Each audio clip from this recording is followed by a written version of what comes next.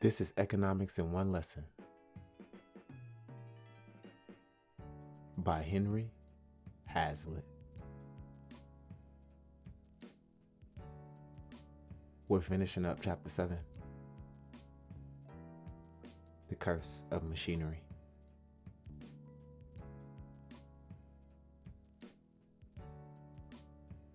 Not all inventions and discoveries, of course, are labor-saving machines.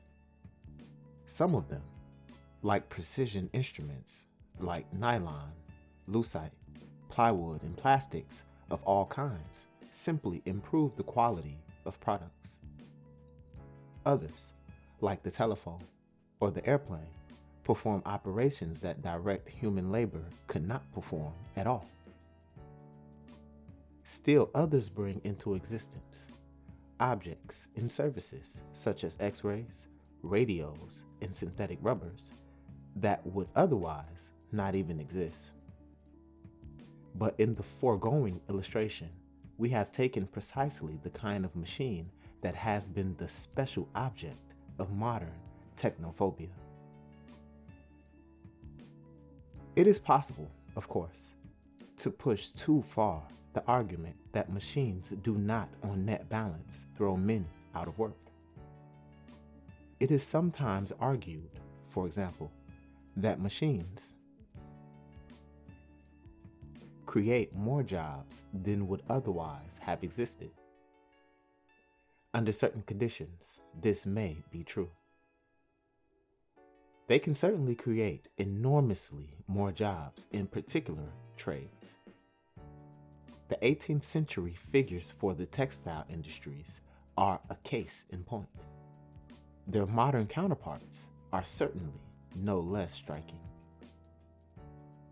In 1910, 1,400,000 persons were employed in the United States in the newly created automobile industry.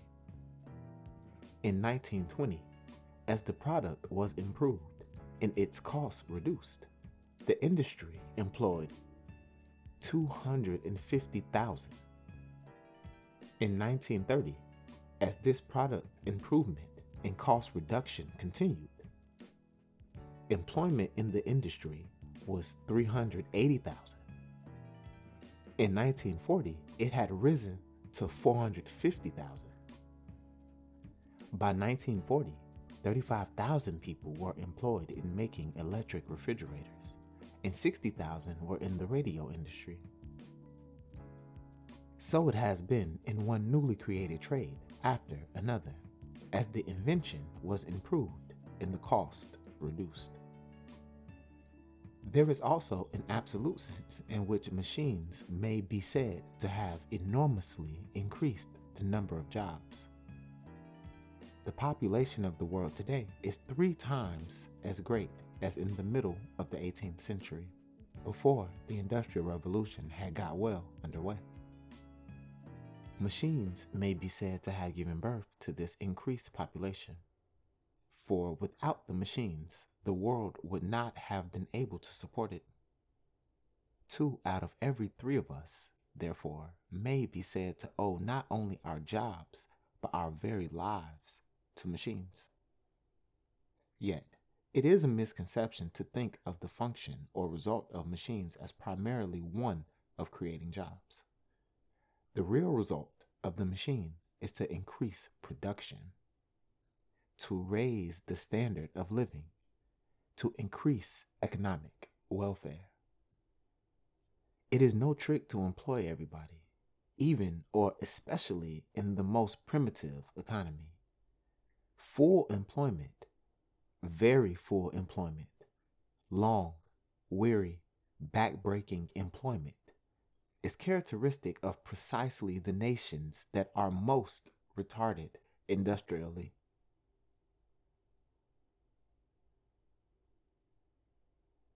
Where full employment already exists, new machines, inventions, and discoveries cannot, until there has been time for an increase in population, bring more employment. They are likely to bring more unemployment, But this time I am speaking of voluntary and not involuntary unemployment. Because people can now afford to work fewer hours, while children and the overaged no longer need to work. What machines do, to repeat, is to bring an increase in production and an increase in the standard of living. They may do this in either of two ways. They do it by making goods cheaper for consumers, as in our illustration of the overcoats. Or they do it by increasing wages because they increase the productivity of the workers. In other words, they either increase money wages, or by reducing prices, they increase the goods and services that the same money wages will buy. Sometimes they do both. What actually happens will depend in large part upon the monetary policy pursued in a country. But in any case, machines, inventions, and discoveries increase real wages.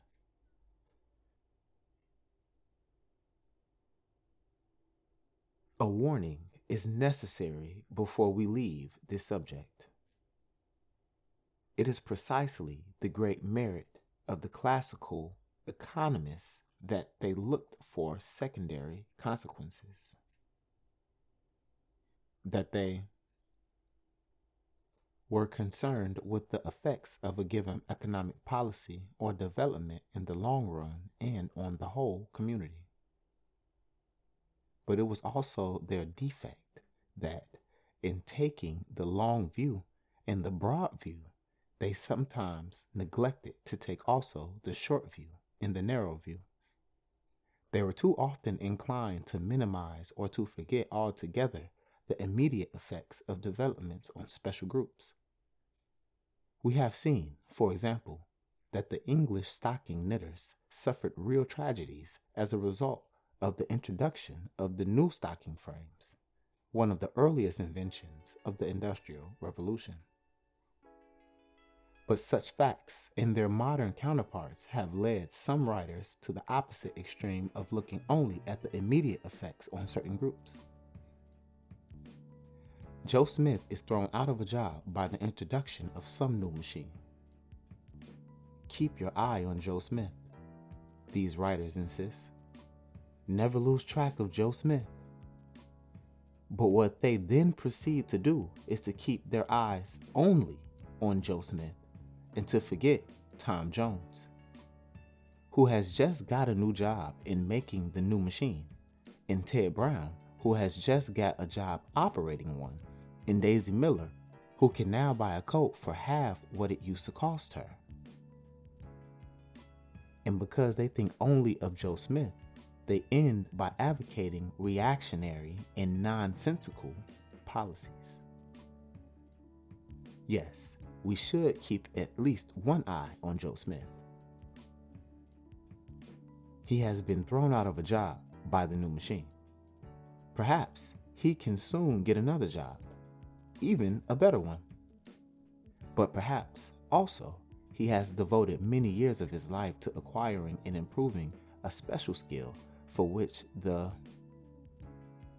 market no longer has any use. He has lost this investment in himself, in his old skill, just as his former employer perhaps has lost his investment in old machines or processes suddenly rendered obsolete. He was a skilled workman and paid as a skilled workman. Now he has become overnight an unskilled workman again, and can hope for the present only for the wages of an unskilled workman, because the one skill he had is no longer needed. We cannot and must not forget Joe Smith. He is one of the personal tragedies that, as we shall see, are incident to nearly all industrial and economic progress. To ask precisely what course we should follow with Joe Smith, whether we should let him make his own adjustment, give him separation pay, or unemployment compensation, put him on relief, or train him at government expense for a new job. Would carry us beyond the point that we are here trying to illustrate. The central lesson is that we should try to see all the main consequences of any economic policy or development, the immediate effects on special groups, and the long-run effects on all groups. If we have devoted considerable space to this issue, it is because our conclusions regarding the effects of new machinery, inventions, and discoveries on employment, production, and welfare are crucial. If we are wrong about these, there are few things in economics about which we are likely to be right.